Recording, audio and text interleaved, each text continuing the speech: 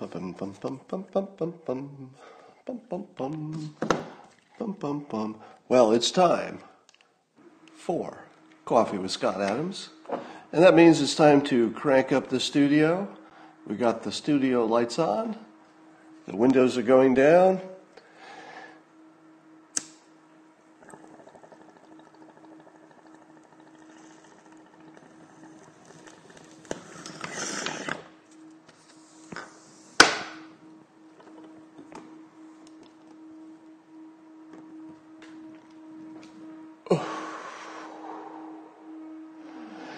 So cold in here today, I can see my breath.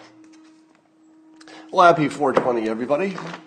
Welcome to the best Coffee with Scott Adams of all time. No, seriously, this will be the best one.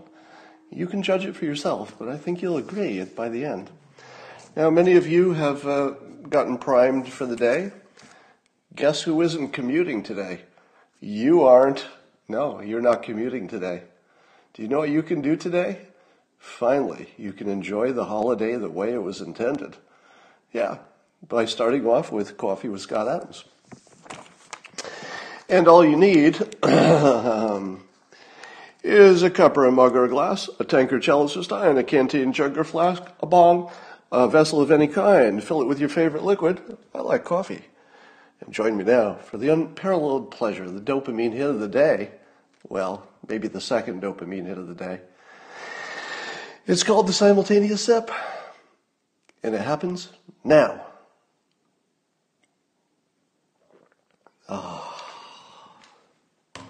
Sublime. Well, should we talk about all the things? Oh, somebody's nephew is born today. Congratulations. I don't know if that's good or bad to be born on 420 in the middle of a pandemic, sort of. Little this, little that. Kind of good, kind of not. All right, here are some things that are happening today. I understand that in this pandemic, one of the biggest problems is we don't have enough tests. And I'm talking about IQ tests, because what we really need is to IQ test everybody in the country, just so we know who to listen to. Because I get on Twitter every day, and I feel like I'm listening to a lot of dumb people. And wouldn't it be good to have a filter on Twitter where just during the emergencies, because I like to hear the dumb people for entertainment normal days, but during the pandemics and other emergencies, I would like at least the option of filtering them off. So wouldn't you like a filter that just you could dial it to whatever IQ you're willing to listen to? And I think during the pandemic, I'm not really willing to listen to an opinion from anybody under, let's say, IQ of 130-ish. Now, I realize these tests are not totally accurate. You could get a false positive from Jim Acosta, for example. So I'm not saying it's 100% accurate IQ tests, but until we have enough IQ tests to get everybody tested, I don't see how we can go back to work. Because without knowing who the stupid people are, how do I know whose advice to take? Should I wear a mask? Should I not wear a mask? Kind of depends who tells you. They have to, of course, subtract from the smart people anybody who has a financial interest. So I'm sure that the director of the World Health Organization, if you were to give him an IQ test, I'll bet he'd do great. He'd probably score really high. But you have to take him out of the sample size because he has a potential financial interest. All right, so speaking of testing, I'm basically, I've reached the end of my patience in not getting useful information from my government. And tell me if this is off base, but I think the public can listen to its government, even when the government maybe doesn't have full constitutional authority in an area, maybe it's just a guideline. I think it's a real good idea to listen to your government and take their advice if you assume that they have your best interest, and they do, and that they're on top of it. But your government has a responsibility to be credible. They have to act in a way that the public can say, oh, maybe you don't get everything right. We get that you can't see the future. We get that you're working with estimates, but, you're generally doing what looks like a credible job. Nobody else is really doing much better, except maybe by luck, or they have different demographics. So it looks like, okay, it looks like you're doing your job. You care about the citizens. All right, that's good enough. What you ask us to do, even if it's hard, I'm willing to do it, because you've established yourself as a credible leadership entity. Is that what we have today? I'm willing to put up with a little bit of fog of war early on in a problem. But as of today, do you think that Mike Pence should not be able to tell you how many tests we have, who has them, how many are in the pipeline, and how many do we really need before we have whatever we decide is enough to get back to work? Do you think we'll have any information like that today? I'm going to predict, and I know I'm going out on a limb here, I'm going to predict that we will not hear the most important piece of data in the world, right? The most important piece of data in the world, period. Most important data in the world is probably not that hard to get, at least in estimate form. The government surely knows who makes the test kits by now. They surely are in contact with them. They can surely ask, how many have you produced? How many do you have in the pipeline? How many can you produce this month? Surely that can be obtained. If your government does not present that information to you today, even in estimate form, it could be wrong. It could be wrong because we don't ask perfection. If you're asking for perfection in this fog of war emergency, nobody's ever been here before, well, that's just unrealistic. That would be a child's view. It would be a child's view that your government is going to do everything right and also do it as soon as it could be done, and better than all the other governments in a brand new emergency that nobody's seen before and nobody really had the right information. It's not reasonable. But here's what is reasonable. On April 20th, many weeks into this, knowing that having enough test kits is really going to be the whole game, right? Because you can't really do anything else without that base information. And we don't even have the base information of whether the kits are available or in what quantities. So let me give my government a failing grade, F. That's not to say they haven't done a bunch of things correctly. I'm strongly in the camp of agreeing with Trump that closing down travel from at least Wuhan early was a very strong sign that this is a big deal.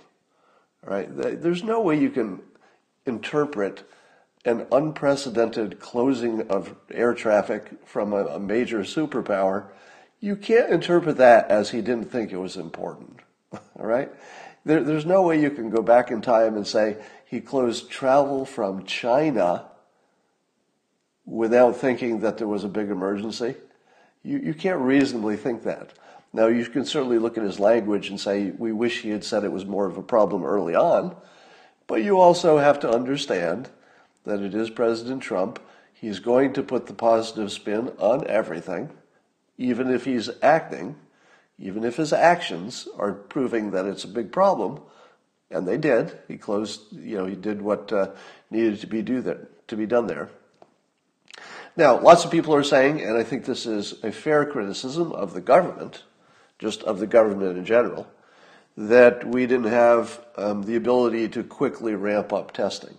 I don't think it's a criticism that we didn't have a test for a virus that didn't exist yet. I mean, that's not a fair criticism. But shouldn't we have had at least some kind of a quick ramp-up plan for testing in general?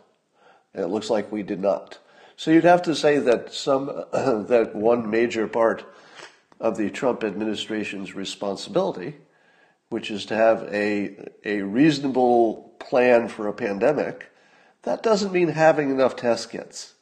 That means having a plan for quickly having enough, which is different. And I think it's fair to say we didn't have that, right? Have you heard anybody say that we had any kind of a plan for quickly ramping up testing. If we didn't, then I would say the government is in complete failure on that topic. Now, do you say that that is therefore President Trump's failure? Well, the buck has to stop at the top, so yes in the sense that everything is the boss's problem. But if we dig down a level, do you think that there was ever a meeting in which somebody in the CDC said to President Trump, you know, the only way we can really be ready in case of a pandemic, and by the way, these pandemics are almost guaranteed. It's not like we even have to worry if we'll have one. Pretty much guaranteed. Do we have, would you like to fund the preparations to be able to quickly ramp up testing should we have a pandemic? Do you think that conversation ever happened? And do you think the president said, no, I don't think that's worth any money. I'm not going to get behind that. I don't think that happened. All right. So if we could be adults for a moment, it's very unlikely that President Trump ever even was presented with a decision about how to prepare the country in case of there was a pandemic. I'll bet he never even had that meeting. Now, you could argue that he should have called that meeting. And I think that would be a fair point. But just look at the entire context. I will go further and say that if we don't hear more about testing and today, really, because there's no reason not to hear it today. I mean, even if Pence came out and said, I know how important it is to give you visibility on testing. We're about 80% of the way to adding it up and giving it to you. I'll give it to you, tomorrow. That would be good enough. Like, that would show that they have some sense of how important that is to be, not only important, they know it's important, but important to communicate it. If we're in the midst of a pandemic and there's protests in the street and we don't know exactly when we can reopen the economy, and I've said this before, that if we don't have at least a target date for each area that they can rely on, as opposed to if you meet these conditions, you could go back to work. If you meet these conditions, comes with a condition of its own. You have to have test kits that you don't have. So the government has created a situation and presented it to the public like this. Here are the guidelines to get back to work. By the way, it's not possible to achieve them. That's what happened, right? Am I wrong? Because you would need a certain amount of testing to be able to achieve it, and we have no information that would suggest we will ever have that. Ever. Right? Now, one assumes that we're working toward it, but what information do you have? So if your government is just telling you that, hey, you can go back to work as soon as you complete this checklist, what's on the checklist? Well, one thing that might be impossible, and we don't know if it'll ever be solved before the economy totally crashes. Thanks for nothing. Thanks for nothing. So without the information on the testing, your government is in complete fiduciary default. And if Trump loses the election because of this, totally fair. Now, I don't want Joe Biden to be president. That's a problem in itself. But if Trump loses the election because he won't tell us basic information, remember they wouldn't tell us about the ventilators, but he got lucky. It turns out it didn't matter because we made so money it didn't matter. But that was a complete failure of management that we, the public, didn't have visibility on that.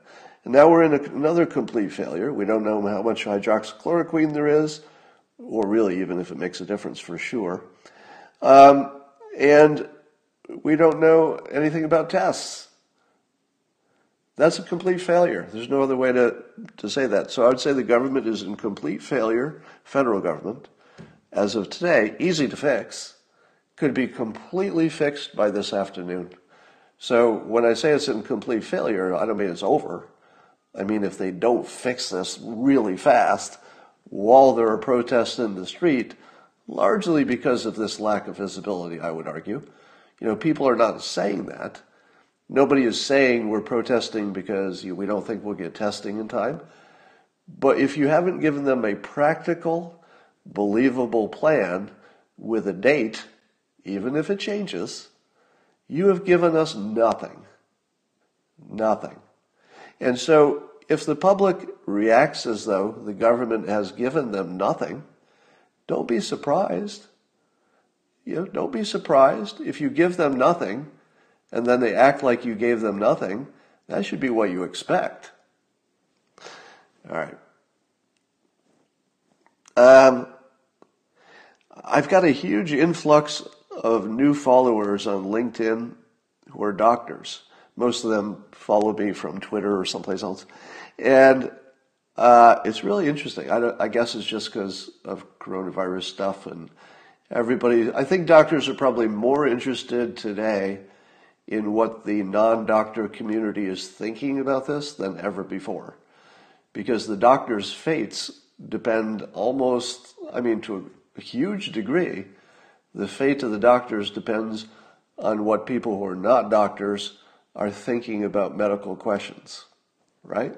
I'm not sure we've ever had this situation before, because the doctors, are on the front line, of course, making the front line decisions. But where we go in terms of opening things up, etc., will be medical decisions, essentially, balanced with economic decisions, but medical decisions made by non-medical people.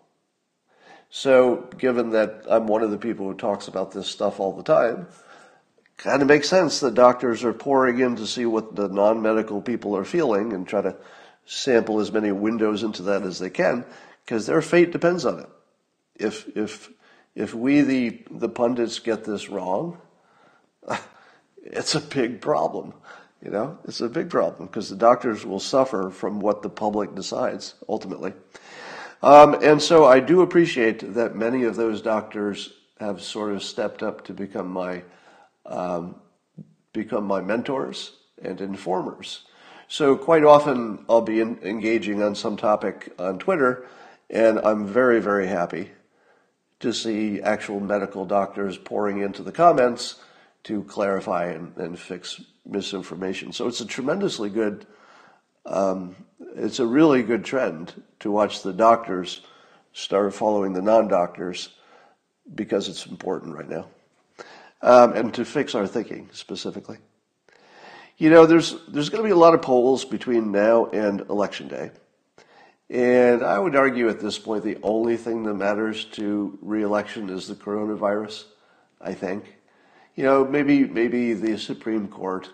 But it feels as though because people are more influenced by whatever happened recently and also whatever was the biggest, and this is the biggest and it will be the thing that happened most recently.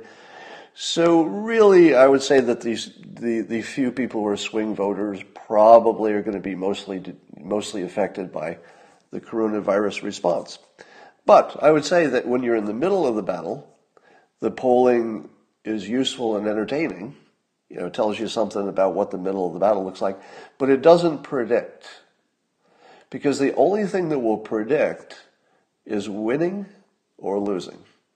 And by November, we're going to have a much better consensus. Of course, the country never agrees on everything, but it'll probably be at least a 2/3 consensus, one way or the other, that what our government did either worked or didn't work. So that's all that will depend. That's what's going to depend the election. The election will depend on that.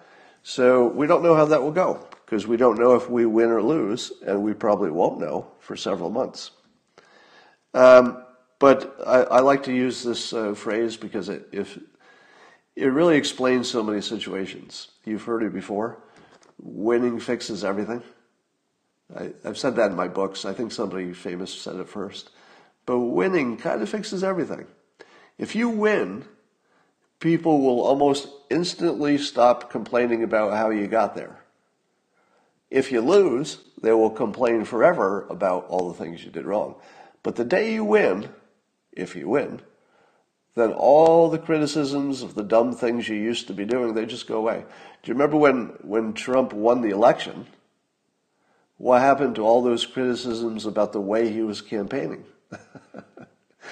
All the criticisms of all the things that Trump was doing wrong, and we were all little experts, right? We were all experts on the thing Trump was doing wrong to campaign. Well, he's not spending enough money.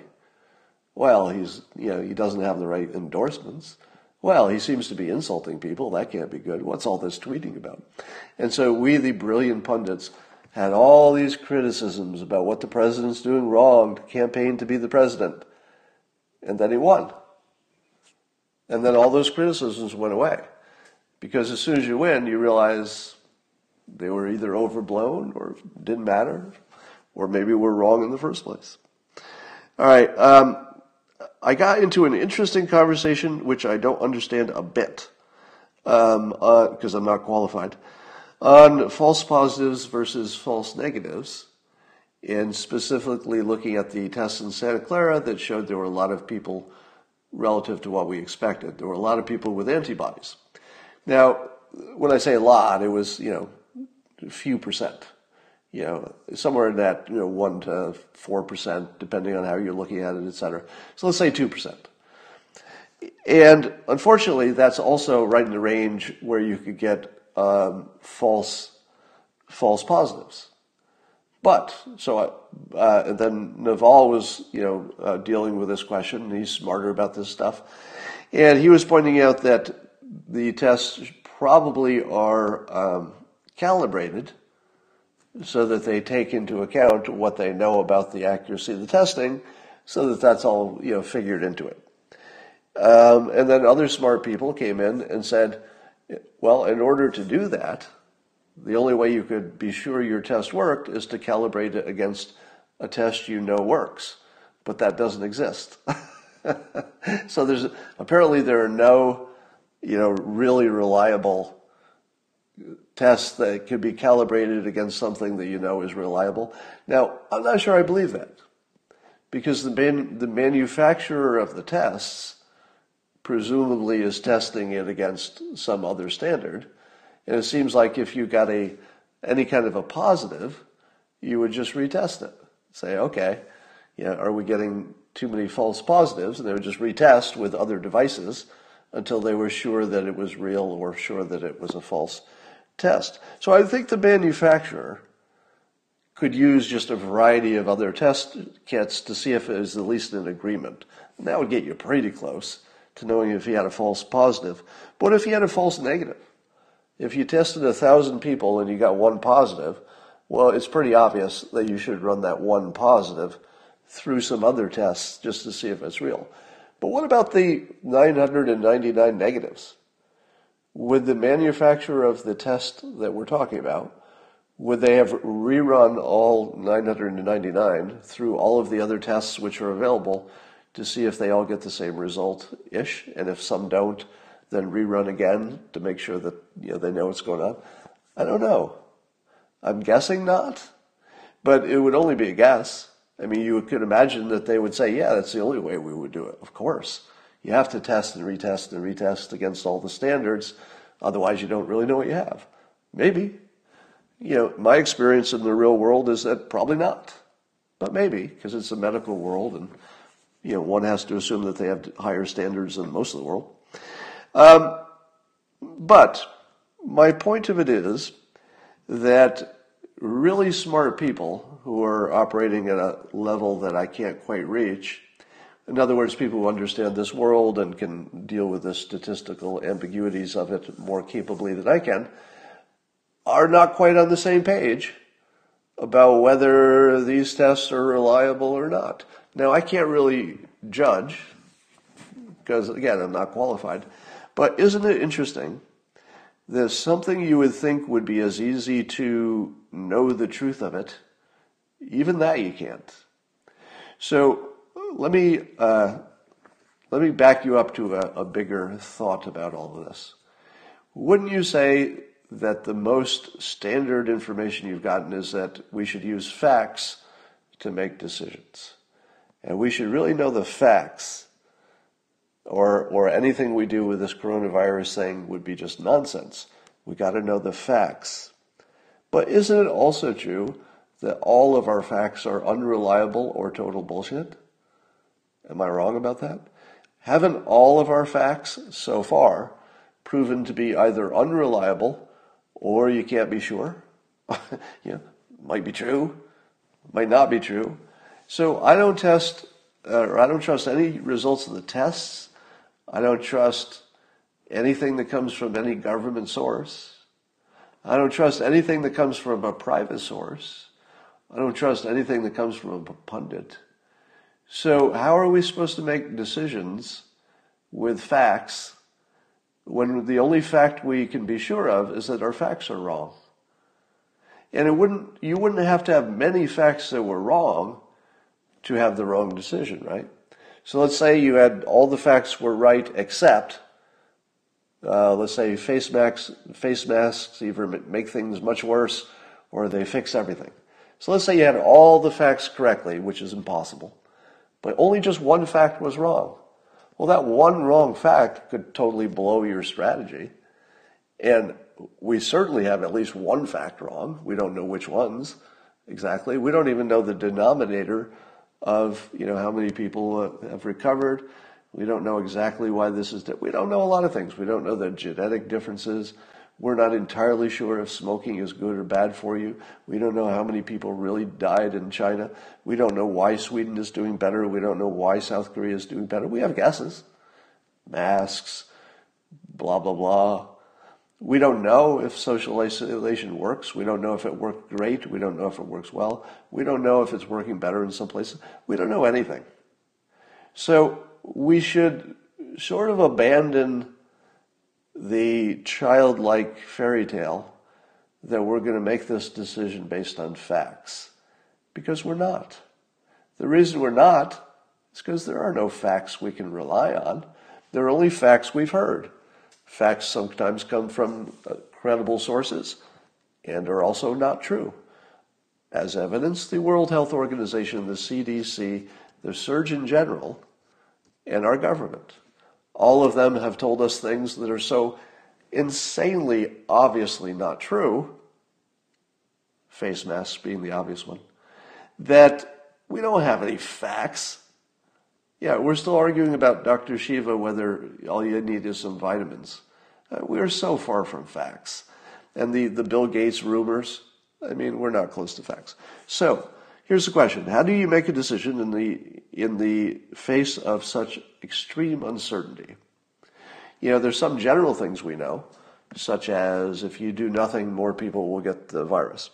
So we know that.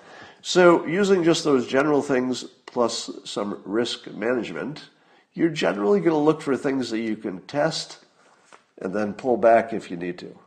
So if you don't know what is the right answer, it usually makes sense. Every situation is different.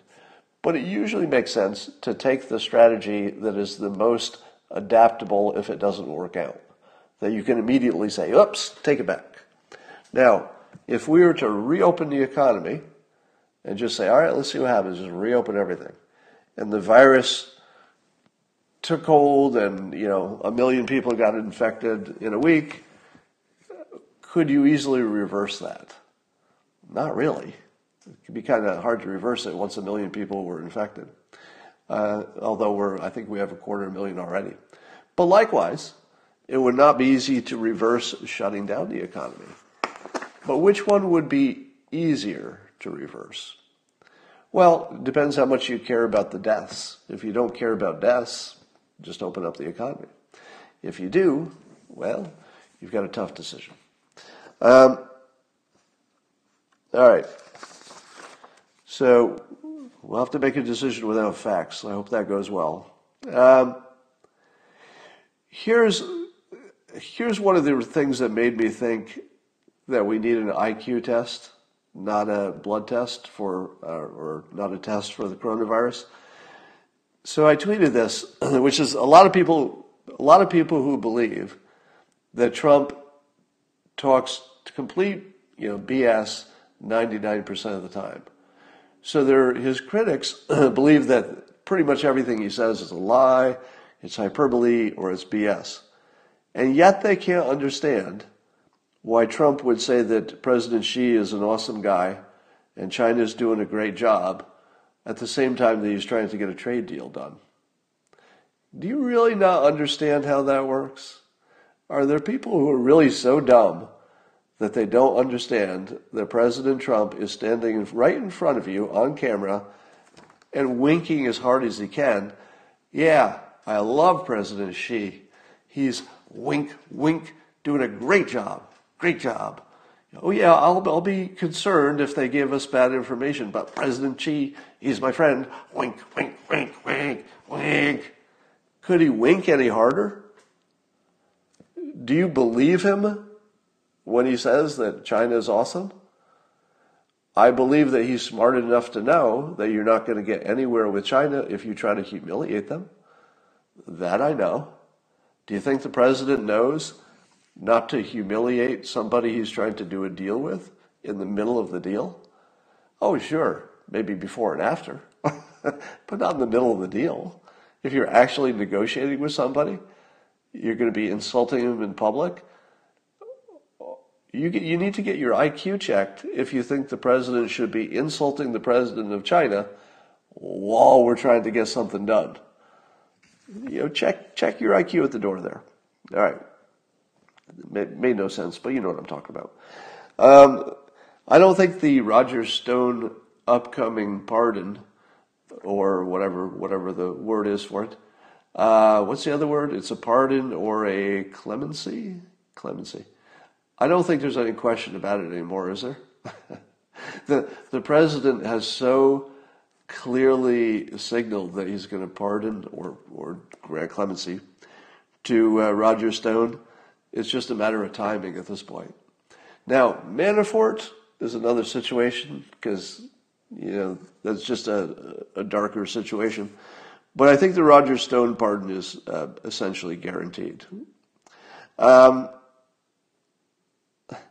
Nancy Pelosi was asked by Chris Wallace yesterday to explain how she was saying that the president was underplaying the virus, and yet at the very same time, she was publicly going to Chinatown and telling everybody to enjoy Chinatown and the big crowds during the pandemic. And of course, Chris Wallace was calling that out and saying, you're criticizing the president for not taking you seriously at exactly the same time you were doing that, not taking it seriously and inviting people to hang around in big crowds.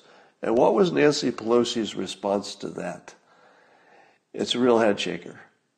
She said that the real point of that was to counter President Trump's racism, because she was worried that because he was calling the virus the Chinese virus or the Wuhan virus, that it would stoke racism. And so she decided to go to Chinatown and get all the Chinese American citizens infected with coronavirus and maybe die, so that they wouldn't feel bad that a virus was named after a country that they don't live in. So this might be, if you could have some kind of an award for the most pathetic answer you've ever heard from a politician. I'm not even going to call it a lie, because it's so obvious a lie that you don't really need to call that out. You should at least, if you were going to lie, you should at least take a stab at making it sound a little bit believable. Do you think there's anybody, even in the Democratic Party? So, sorry about that technical glitch. Is it because of something I said about China? I don't know. We'll find out, because I'll test that again. Anyway, so whatever Nancy Pelosi said, I'm wondering, were there Democrats who were thinking to themselves, gosh, that is a good question, Chris Wallace. Why did Nancy Pelosi criticize President Trump at the same time she was inviting people to a big crowd to get infected in Chinatown? Why did she do that? And then they hear the answer, and Pelosi says, it's to counteract President Trump's racism. Is there anybody who is a Democrat who heard that and said, oh, yeah, that makes sense now? I was thinking, God, do I want to swear? I want to swear so much today. I guess I swore too much already. I'm going to pull it back. Serenity now. Is there any Democrat who heard Pelosi say, that she was trying to counteract President's racism by going to Chinatown. Does anybody believe that? Is there any Democrat who's dumb enough to believe that? Really? Because at least, to the credit of Trump supporters, when Trump says something that we know is not true, we kind of know it, don't we? Yeah, don't you know it if he says, I had the biggest crowd size, since the gladiators in the Colosseum? Don't you listen to it and you go, oh, maybe not. It doesn't really matter. It's not really the point. It doesn't really matter if you exaggerated that. I feel like Trump supporters generally know when he's saying things that are complete BS, but I don't know if Democrats know it when Pelosi says it. I just can't tell. Has anybody seen Joe Biden since Friday? This is an actual question because I don't know. Has Joe Biden been televised since Friday? I'll wait for your comments because I want to see. I can't tell if that comment is for this or the last one. People are still talking, wanting me to swear. But answer that question. Has Joe Biden, put Biden in the answer so I know that's what you're answering. Has Joe Biden shown himself in 2.5 days? Because it feels like, I'll wait for your answer, so I'll get over my skis a little bit. If we haven't seen him, I'm going to make a general observation. If we did not see Joe Biden for 2 days, and I need a confirmation of that, so I'll make it a general statement.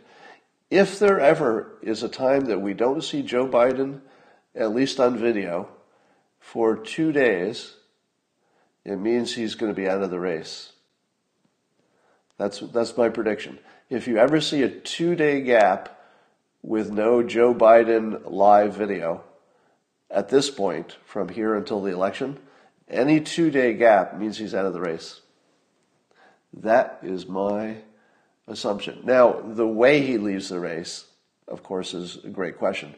But I would think if he went dark for 2 days, and I don't know if he did, I need a confirmation of that. I saw a tweet on it, but he may have reappeared right after the tweet. Okay, people are saying no on Joe Biden. So if it's true that we haven't seen him for 2 days, it means the Democrats are talking him into leaving the race. Because I see no scenario that he would stay out of the public eye unless Democrats were talking him into getting out of the race and being replaced. I think that's happening right now if he's been gone for 2 days. Because otherwise there's no reason. Now you could say to yourself, no, Scott, the reason is he's not mentally capable, so they're keeping him off the airways, which I would say is really the same thing I just said. Because if they've kept him off video for 2 days because they don't think he's mentally competent at the moment, that also means they're having the conversation about replacing him. There's no way you separate those two things. All right?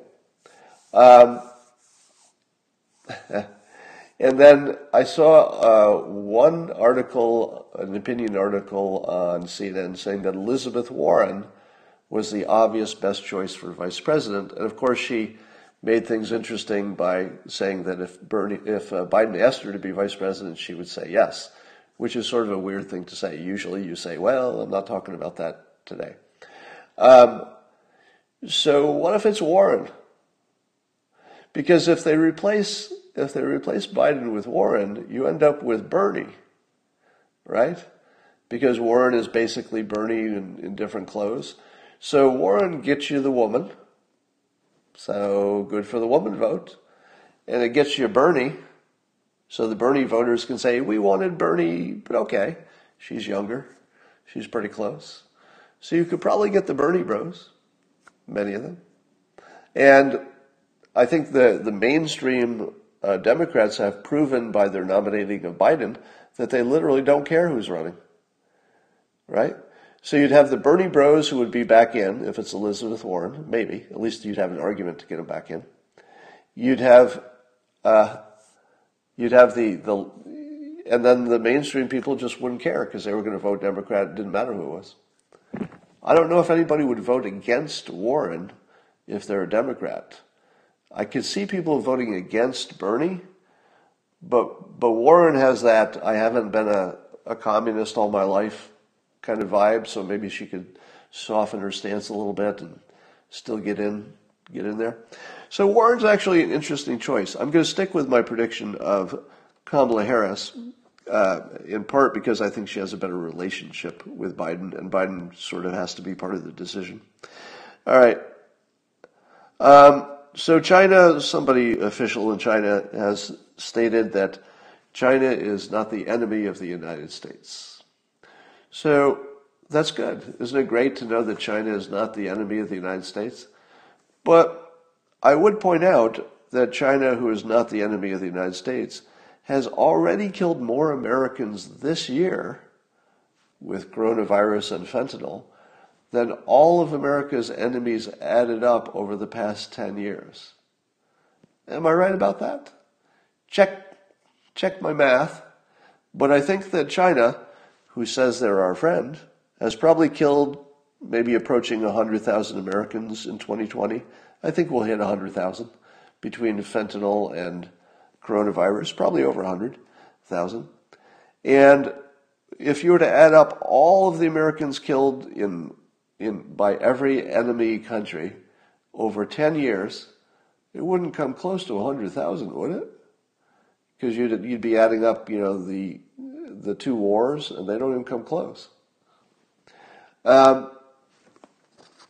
Yeah, Massachusetts doesn't even like Warren, some people say. All right.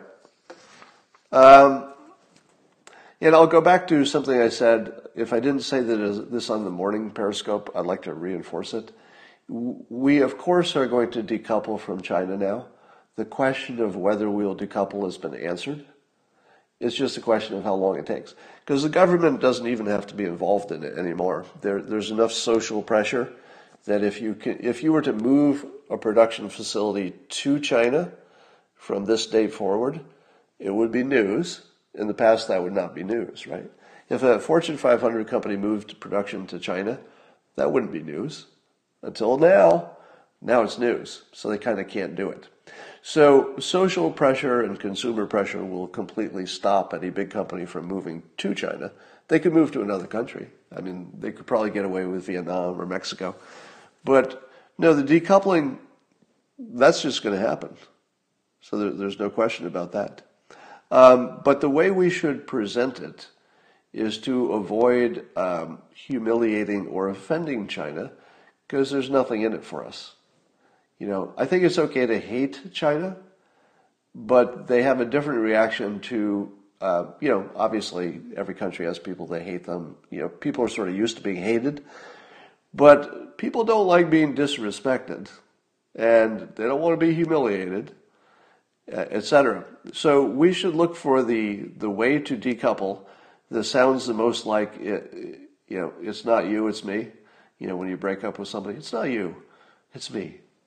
And we need a version of that for China when we decouple. And my version of that is we should say our systems are not compatible. It has nothing to do with you. It has nothing to do with you, President Xi. You're awesome. It's just that you've chosen a system that sadly doesn't fit with our system. And we have transparency, and you don't have transparency. And those are two systems that can't fit together. So if we became non-transparent, well, maybe we'd have that probably doesn't work. Two non-transparent systems are not going to be very successful. But if they were to become transparent, and of course, we're not your boss, we're not going to tell China they need to be more transparent. We're just not going to be in their game. So I don't think we should be in the business of telling China what to do, because it doesn't work and it would be humiliating and there's no upside. But we could certainly tell them that while they're doing whatever they want to do, that system is not compatible with our system, so we're going to take our ball and go home. It's nothing personal. We wish they fit together, but transparency and non-transparency are just two systems that don't fit. No way around it. We tried. It was worth trying. All right. Something weird happened this morning that I just have to call out to see if anybody noticed it. So I woke up around 3:30 this morning, which is not unusual, and I just got up, went to work, because that's not unusual for me. I hate sleeping. I hate sleeping more than I hate really anything in my life right now. I don't like getting into bed. I don't like staying there. I don't like being asleep. I don't like any of it because I like my life. And I realize that I get up so early in the morning that I've effectively had 2 lifetimes when most people have had 1. And what I mean by that is if you look at your 24-hour day, those 24 hours are not equal, right? Because there's the hours you're asleep that are like you don't exist. And then there are the hours that you're commuting. There are the hours in the afternoon that you're so sleepy you can't get anything done. So the hours are all different. They're not equal quality.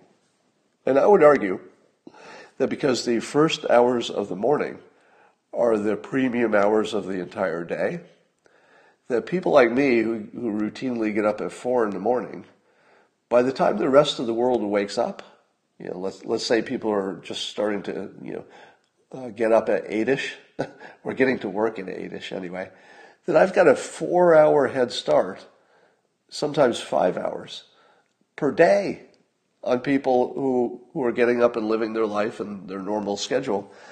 And I often feel that by my current age, it shows. Because I feel like I present myself like somebody who lived 2 lifetimes. Because it actually physically feels like that to me. I have a whole lifetime that I lead before most of you wake up. And I do the great majority of all my useful, creative, and productive work happens before most people wake up. Now, Jocko Willek, somebody mentioned in the comments, and he's one of the people who made me wonder. So this morning, he showed that he was up at 4 in the morning, and I saw at least 3 other Californians who were clearly up at about 4 a.m. this morning and tweeting. I send a text message to my brother at about 4:45 a.m. or whatever it is, and I get an instant response. People. I think Californians just stopped sleeping, and I think Californians are just getting up really early. So I don't know. Maybe they were getting up at 4:20 for a reason. Those were my comments. What time do you go to bed? I go to bed whenever. I like to be in bed, at least during the coronavirus, I like to be in bed at 9:30-ish, 10 o'clock. During normal times, it's not unusual for me to stay up later, stay up till 10. But it doesn't matter when I go to bed. I just don't like sleeping, so I just get up. If I wake up anytime after 3 a.m., I just stay up.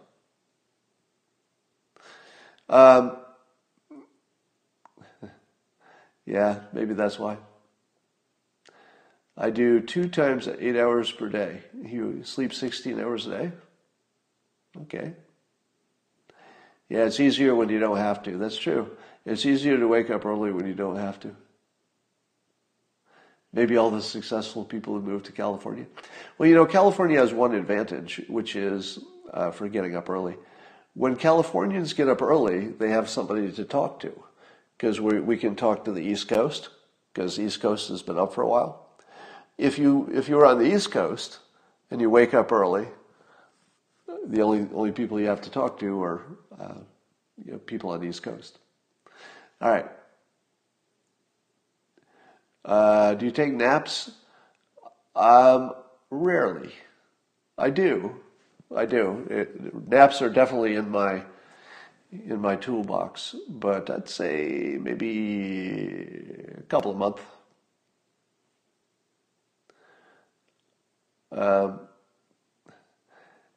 I've changed to get up now for you. Well, thank you. Thank you for getting up for my periscopes. Yeah, I think people are different. I'm not sure that everybody can learn to be a morning person. I wish you could, because the morning is definitely the best part of the day. Yes, the Brits. There's always the Brits that the East Coast could talk to if they get up early. Good point. All right, that's all I got for today. I'm just babbling. I will talk to you tonight. And remember, you're going to have a great day today.